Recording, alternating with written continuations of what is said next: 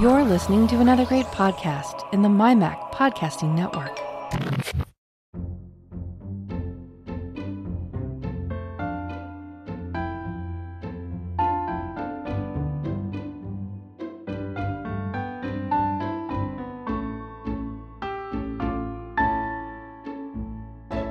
Hi folks, welcome to episode 110 of the Let's Talk Photography podcast. I'm your host Bart Bushat, and this is the show for November 2022.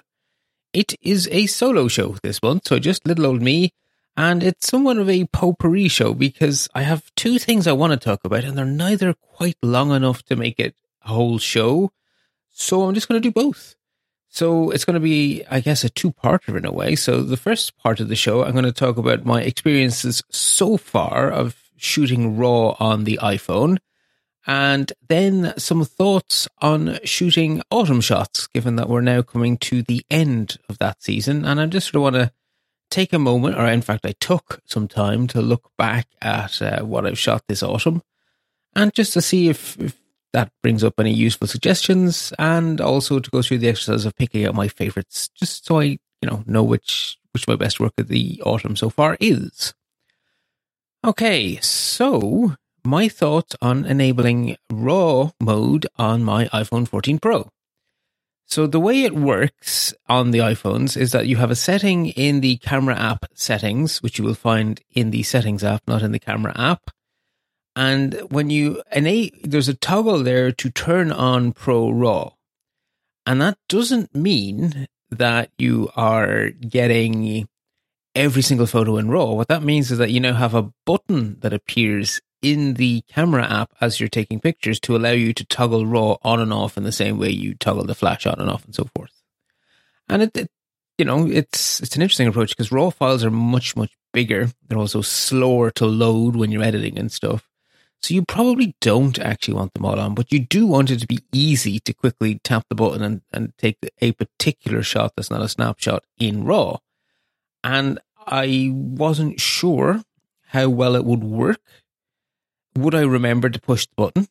Well, the answer is yes. So it does work because the button's in a prominent enough place that it catches, certainly for me, it captures my eye. And when I'm taking in an arty shot, for want of a better word, I just tap the little button and I get that shot in RAW mode, and all the rest of my snapshots are not in RAW mode, which is kind of what I want.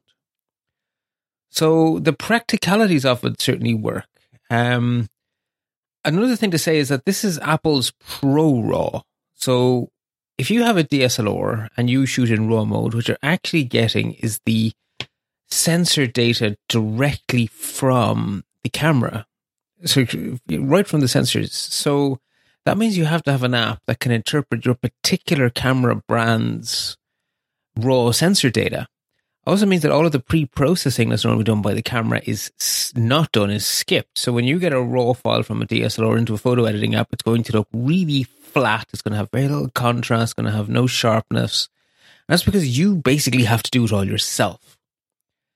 Now you might wonder, how could that possibly work with something like an iPhone, where we talked about last time, the question is, how many cameras does the iPhone have? Well, it depends. Well, if you're reading raw data from the sensor, how many sensors are involved in making your image? It could be one, it could be two, it could be three. How do you work with that in true RAW? And the answer is you don't. So Pro RAW, one of the things that makes it Pro RAW is that it's a pseudo RAW format, I guess. It reminds me a lot of Adobe's DNG, digital negative format, where it's a genericized version of RAW. So Nikon and Canon have their own RAW formats that are widely enough used that photo apps will understand. I can't remember what Canon's file extension is, but Nikon is NEF. So you can take a NEF file and open it in Photoshop, whatever, and it'll read the NEF file just fine. That's actually Nikon's proprietary format. And if you're a smaller camera maker, you're not going to get your proprietary format recognized. So Adobe created an open standard for pseudo RAW files called DNG, digital negative. And so Olympus and so forth tend to use DNG files. And Apple's approach here reminds me a lot of DNG because it has the same data as you would get in a RAW file, but it's in a standardized format, so it's not going to change over the years as Apple sensors change. And it sits because it's a pseudo raw file and it has all the data, it's sitting at a different point in the image capture chain. So it's not actually the raw sensor data. So because it could be multiple sensors involved. So if you think of your iPhone, the light hits one or more of the sensors, that then gets run through a whole bunch of circuitry, a whole bunch of software, digital signal processing and stuff. And then the data is ready to be distilled down to a JPEG to basically throw away the extra bit information, the extra color information. And it's at the point where it would be throwing away the extra bit depth. So in other words, the extra amount of difference between darkest and lightest, and the extra color information, as it's doing a white balance interpretation. So the point where it would throw that away is the point where it gets shoved into the ProRAW. So you're getting the outcome of all the magic of the neural engine and all of that computational photography. You're getting it before that gets thrown away to become an 8-bit JPEG. So it's actually really quite good. So what you have in there is all of your color data, all of your bit depth, and also, in fact, Apple's depth map is still in there as well. So you can mess around with the depth of field and stuff as well. So it's actually a very clever RAW format, or I guess probably better to say a pseudo RAW format, because it's not a traditional RAW format, but there's a lot of extra information in there. So when it comes to editing your shot, what it means for you as a photographer is that the sliders can do more. So you can recover more highlights. You can do better color correction because the color information hasn't been thrown away. So you can swing around the white balance sliders without it getting all unrealistic more as quickly, which is very similar to the advantages you get from a raw image from a DSLR. So when you're editing, you just have more to work with. The price you pay is obviously bigger files, but also it is distinctly slower. If you're in the camera, if you're looking at your Photos app and you click onto a raw photo and you click the edit button, it takes noticeably longer, even on the iPhone 14 Pro, to open that image for editing. And when you're done editing and you hit save, it takes noticeably longer for that image to save back to your camera roll. So the price you pay is definitely that it's doing a lot more computation to open and to save those images. So it definitely will slow you down a little bit in the editing. But all in all, particularly when shooting in strong dynamic ranges, fluffy white clouds, those kind of things, it is actually, I like shooting in RAW. It gives me just a little bit more power with all of my different sliders. So on the whole, quite happy with the experience, and I'm going to continue to experiment with it. I haven't done a lot of experimentation with third-party apps, so I don't think this is the last I'll share with you about my experience of moving to RAW. But so far, so good. I'm liking it. Okay, well, moving on then to part 2. What is it I would like to say to you about shooting photographs in autumn? Every single year, I mean, I'm a lover of nature. I live in a beautiful place. Every single year, I see these amazing autumn colors, and I want to capture how beautiful, how absolutely stunning the autumn displays are. In real life, it is a real wow factor. And I struggle each and every single year to do that feeling justice in my photographs. I am getting better at it, but gosh darn, it's hard work. So I guess the TLDR is that I did manage to come away with some shots this year that I'm genuinely proud of. Basically shots that I would be happy, in fact, to print out and hang on the wall. I think they are genuinely good photographs in my opinion. So they are linked in the show notes. I'll describe them later on. But there's 4 I've sort of picked as being like, the ultimate keepers from this year's autumn season, or fall for you Americans. But the two things something I've struggled with for years and years is to get the color to feel as amazing as it looks. And then the other thing that tends to happen in autumn is that you tend to have mist and fog. And particularly in the morning, in that sort of the golden hour in the morning or in the late evening on a still day, you tend to get these beautiful blankets of mist. And they feel almost dreamy and they feel wonderful when you're outside, assuming you're appropriately dressed. But they're extremely difficult to capture. So they're the 2 things I particularly struggle with, is the color and the mist. So I just want to, I guess, talk about each of those 2 things independently. So in order to get the color to work, I have a couple of things that work for me. And I'm not saying these are the way to capture autumn color. I mean, there are probably infinity ways. But in my struggles, these are my thoughts that have helped me to get shots that I'm happy with. So I have found that for the background color to feel right, you need to set the tone in the viewer's mind that this is an autumn shot. And the best way I have found to do that is you can focus the mind on it being autumny, then the colors in the background have more impact. And the only way I've succeeded in really, or one of the best ways I've succeeded in doing that, is to get a good, strong, autumny foreground, which sets the tone of the shot. And then that background color has more impact. The color on its own doesn't quite seem to have enough impact. For it to really hit you, I think you do actually need to have that extra little bit of context. And so foreground interest, I have found to be a really effective way of doing that. And you're going to sound a bit like a stuck record here, but low and wide, I'm finding to work extremely well. Either with a scattering of leaves as foreground texture, or a particularly nice, what I call a hero leaf, that you can use to really dominate that foreground. So one single leaf that is the star of the image. Ironically, of course, one of my favorite shots of this particular shooting season has broke all of those rules, because they're not rules, they're just guidelines. And it's actually a shot where it's reflection that is doing the work, not foreground interest. And so technically speaking, it's a shot with no foreground at all, but two backgrounds. Just, one way around and one the other way around. It's actually a reflection of autumn colours in the canal. And I'm really happy with it, but it does not meet my normal rule of having a strong foreground to set the autumny feel.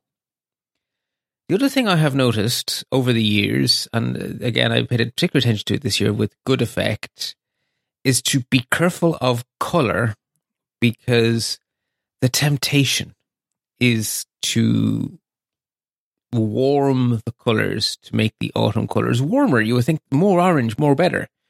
But actually it isn't. For your brain to feel that the oranges and the reds and the yellows are dramatic and spectacular is to give your eye contrast within the same image. And I mean that in a colour sense, not in the lightness, darkness sense. So if you have a nice orange on its own, if you take that identical orange and you put it into a shot which has cool, crisp blues, rich, lush greens, then that yellow, orange, or red and the leaf will really sing, because your eye is going, I'm not being tricked. That blue is not all washed out and muddy. That's a really blue. And that green, that's a really green. So that means the white balance is accurate in this scene, which means that amazing orange really is that amazing orange. And so the temptation is definitely to warm the sliders to make the orange more orange. But actually, I have found that if you want to cheat a little bit to make the oranges pop, nudge the warmth slider the other way. Not a lot, right? Because you don't want to turn anything unnatural. But your camera will probably have balance, particularly if you're shooting in the golden area, your camera will have balance towards the goldy colours. Pull it back a bit by cooling the colours, so towards the blue. And make your blues and or your greens as lush or as royal blue as you can get it to look realistic. And that contrast will, technically speaking, if you measure the pixels, have slightly reduced the yellowness of your yellow, the oranges of your orange, the redness of your red. But the effect on how you feel about the photograph is the exact opposite. The bluer blues and the greener greens will make the oranges, yellows, and reds feel more dramatic. It will really make them pop. So I found that to be very effective. Absolutely, you do not want muddy greens and muddy blues. Will not work. The other thing is, if you can't get greens and blues, a neutral dark grey or black can also work pretty well to set off a colour. But again, you want to make sure that there's no feeling of a colour cast in that grey. It needs to be a neutral grey or black. And that neutrality will then make the colour pop in the leaf, whatever. So they are my two tips, particularly actually the first one of cooling the colour balance to make the yellows and oranges pop, which is not what you might think, but I found that to be really effective this year. So moving on then to capturing mist. Right, I have found that when it comes to capturing photographs of mist, I am very often fighting against my camera, which is trying to... Basically, the camera sees the mist and says, oh my goodness, what a lack of contrast. I must address this lack of contrast. But of course, the softness, the lack of contrast is exactly what you're trying to capture. So it is definitely the case that I have found that in certain situations, the camera is trying to work against me. But there are ways around that. And one of the interesting ways is if your scene has like a layer of mist instead of all pervasive mist. So if you're not in a bank of fog, there's a low mist over the ground. If your shot contains both misty and not misty pieces, the camera won't get nearly as confused because it will use the non-misted parts of the image to figure out what the appropriate level of contrast to dial in is. And that will then have the effect that if the not misty bits look right, the misty bits will also look as they should, i.e. misty. So, if you can try to get a layer, you can try it so that your whole shot isn't misty, that definitely helps. Now, if you're in a bank of fog, that's just not going to happen. And then what you're kind of hoping, I guess, the best you can hope for is that you end up with the background going towards a high key, close to, but not actually blowing out. And that should cause the distant objects to disappear into the mist, which is kind of the effect you want. What I have also found is that if you can magnify or amplify the amount of mist that is between you and your background, the better it's going to look. So zooming is an extremely effective way to do that. So a lot of my mist shots I was using... So instead of going low and wide, I was still going low a lot at the time because I still wanted a nice foreground. But instead of going low and 0.5 zoom, I might go to low 1, 2, or even 3. And the zooming has a compression effect on your midgrounds and your backgrounds. So if you do that, you're getting more fog. You're amplifying the fog basically with that compression. And that's what you want if you're trying to get that feeling. So definitely zoom, zoom, zoom had definitely helped me capture the fog better. And the other thing is, if it's a bank of fog, definitely helped me to get lower into it. So there was more. So I was literally seeing through more of the fog. Therefore, it had more of a chance of affecting the shot. So just hunkering down to get that layer of fog definitely helped. But zoom, zoom, zoom, probably the most effective thing I was able to do. So I'm just going to finish up by saying that the show notes have links to what I've picked as my 4 favorite autumn shots of the year. And I guess I'll just sort of talk through them. You can look along in the show notes. They're in chronological order because I couldn't decide which was the quote-unquote best shot. So my first autumn shot of the year is an example where it has some low-hanging mist, which was actually captured by getting down low and looking through it. But the mist wasn't enough to dominate the scene. I was kind of hoping to capture the mist, but it wasn't enough. So I kept walking until I found a scattering of leaves, and I went with that whole scattered leaves to give you the autumn feel. So it's a shot taken at Maynooth University and the old campus with the college chapel dominating the horizon. And literally it's the golden hour. The sun has just risen. It hasn't quite shifted the layer of fog. The dew is still on the grass. It's not frost, it's dew. And that low sun is actually catching the golden orange linden trees on the campus.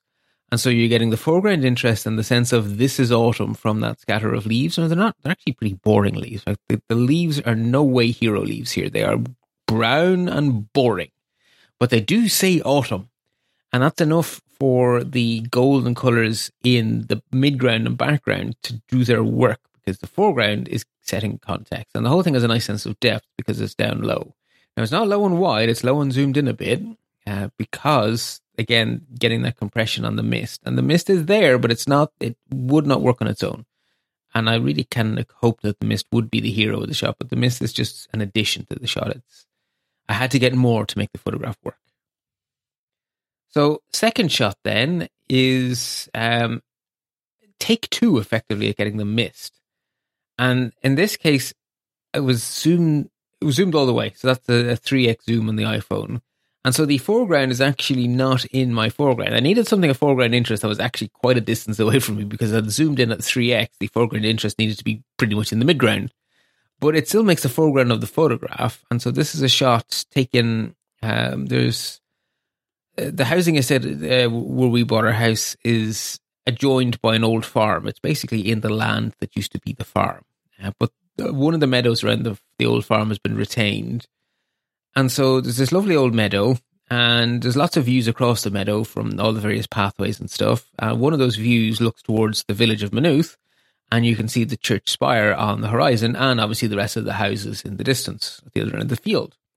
And one of the mornings, it was clear, the sun hadn't risen yet, so it's a little bit earlier than the other shot, so there's no breaking light of the sun. The sun is still below the horizon, but it's already started to turn the bottom part of the sky a beautiful salmon pink, and the top of the sky is blue, and the ground is obviously still green, and there's this layer of mist just hanging there because it's a perfectly still morning. And by zooming in at 3x and getting myself my head at about fog level, it was enough to amplify it so that the mist actually is the hero of this shot. So the mist takes up the whole midground, the foreground gets a bit of context, but it's conveniently actually due to the shade from trees and stuff, it's actually darker naturally. I didn't even have to do a vignette. So you have a darker foreground, which helps to pull the eye into the midground where the fog is, and then just have a nice sky as a background. And the camera white balanced that to have golden coloured grass, but that, again, really didn't help it feel right. It did not help having this with the sky colours and stuff. And the mist was muddy looking instead of what it looked like in real life, which is distinctly white. So it was very important that I nudged the colour balance a little bit to the warm to get that mist white. So that way the mist was able to stand out. Really pleased with how that one came out, actually, given how much I'd struggled with mists for weeks before. Then we come to the shot I already sort of mentioned, the one I just said to break the rules because it just looked too nice. So this is a reflection of autumn colours in the Royal Canal, just at a train station in Maynooth Village. And it's, again, a little bit later in the morning, so it's arguably maybe just outside the golden hour. So the sun is actually high enough up that the sky is turned blue, but it's still quite a low sun, which is definitely helping to pick up the oranges in the leaves of the trees. And so we have a very vibrant blue sky reflected in the canal. So the blues are very strong, which means that the not all that strong orange in the trees is at its absolute best, because we're not talking about Canada here with the most amazing oranges. These are much more subtle oranges in Ireland. But because the blue is so strong, the oranges are able to sing. And the reflection just does the trick, actually. I sort of arranged it in such a way that there was a taller tree at the edge of the frame, so you get a triangular feel to sort of funnel the eye into the shot. And then at the other end of the triangular funnel is the arch of Mullen Bridge across the canal. And then again, the colours are sort of the star of the show, but there's enough structure in the composition of the image to make it interesting. The fact that it's a pointy triangle gives it a bit of depth as well. And your eye is just naturally pulled from the foreground through the midground out to the background under the bridge. So I'm very pleased with that shot. I think it came out very well. And then my last one is an example of a hero image and of a bank of mist. And so with a bank of mist, the best you can hope for is that the background fades away. And to do that, it was, again, get the compression from zooming. So that's a 2x zoom that time. And I got down low, but not low and wide, low and zoomed in. So that hero leaf, which completely dominates the front of the shot, is probably a meter in front of me because I'm zoomed in. So I found my hero leaf and stepped back until it would fit into the frame at the zoom level. But the hero leaf, it's the nicest orange leaf I could find. It's on its own, so there's no other leaf in it. I mean, there are other leaves in the photograph. There's no other leaf adjoined directly touching it. It's not overlapping. So it's distinctly maple shape, is free to speak for itself. It's on a neutral coloured asphalt. So again, the neutral colour helps the orange on the leaf to pop because you know you're not being tricked with. Also helps that there's nice greens on some of the trees in the midground. And then there's lots more nice oranges as well for the back of the image, and it's all fading away into the mist. So I'm very pleased actually with that one. That's probably my best hero leaf image. I tried lots of different shots of maple leaves, and that is the one that actually works. Okay, so that's been my autumn experience for 2022 and some thoughts and tips which you may or may not find helpful. I am going to draw a line under it here. Just a reminder that you will find detailed show notes, including links to the 4 images I described at lets-talk.ie. While you're there, you'll see there's a collection of big blue buttons under a heading Support the Show. I want to thank everyone who does or ever has supported the show in any way. The two main ways are PayPal donation, which is a great way to give a one-off larger donation. It's PayPal's fee structure is such that giving $1 is stupendously inefficient. PayPal keep 40 cents of that dollar, and I only get 60 cents, which is not a particularly efficient way of helping. Whereas if you give $5, then PayPal only takes, I think it's 79 cents. So it's a much more efficient. It's less than a quarter that goes to PayPal instead of nearly a half. Not quite a half, but nearly a half. So it's way more efficient. And by the time you get up to €10, it's even more efficient, or whatever. So PayPal is fantastic for a one-off, once a year or whatever. Just throw Bart a few bob. If you want to contribute regularly, which is probably the most helpful way to contribute, because bills come in every month. And the idea here is that the listener income should balance out the bills. And that's Patreon. So with Patreon, you pledge a small dollar amount per show that's released, exactly 2 shows a month. So if you want to give me $5 a month, pledge $2.50. That would be extremely generous, by the way. If you want to give me, $2 a month, pledge $1. That's the basic idea. The great way is that they still use PayPal as their back end, the Patreon people. But basically, all of your pledges to all of the different podcasts you listen to get taken out of your PayPal account as one single transaction. So it's one set of fees spread across all of that. And then Patreon pay each podcaster one transaction a month with all of their contributions from all of their members coming in one giant big transaction. So it's only one fee paid in it that way. And they also keep a small fee for themselves for doing all the work. But again, it's just a one fee. So it's a really efficient way to collect together lots and lots of small dollar donations so that at either end does PayPal run away with all the money. Very, very cool idea, Patreon. And again, because it's a regular income, it helps me to budget, helps me to plan. So I really, really, really appreciate the Patreon support. So thank you very much to everyone who does or ever did subscribe to Patreon. I'm very aware that we're in difficult economic times. So if you used to be a Patreon and now you're not, do not feel in any way bad about that, right? I'm just a guy on the internet making a podcast. I pale in insignificance compared to putting food on your table. No one should ever put themselves under any sort of stress to help me podcast. That would be ridiculous. Don't do it. You can also support the show simply by tweeting about it for as long as Twitter exists, mastodoning about it, I guess tooting about it, posting about it on that evil place Facebook, just telling a friend in actual meat space. Basically spread the word. It really helps the show. Anyway, I've prattled on. I've talked for so long I can't even make my own idiom. I can't even get cliches right anymore. So it's definitely time to stop. You will find me at bartb.ie. Remember, show notes are at let's-talk.ie. Until next month, happy snapping.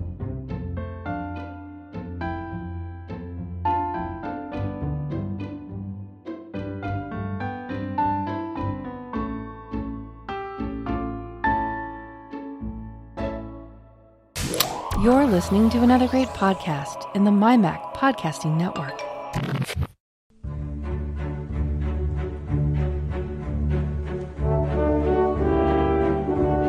Yeah, I think just a straight ad, don't you? Yeah. Like what? What would we say? Like Tech Fan Podcast or? Are you interested in technology and gadgets? Uh-huh. Do you want to listen to two guys who know technology and gadgets? Are we claiming to be those guys? Yes. Well, there we go. Are we claiming to be those guys? You be the judge. Tech Fan Podcast. Yeah, that'll work. Let's use that as an ad.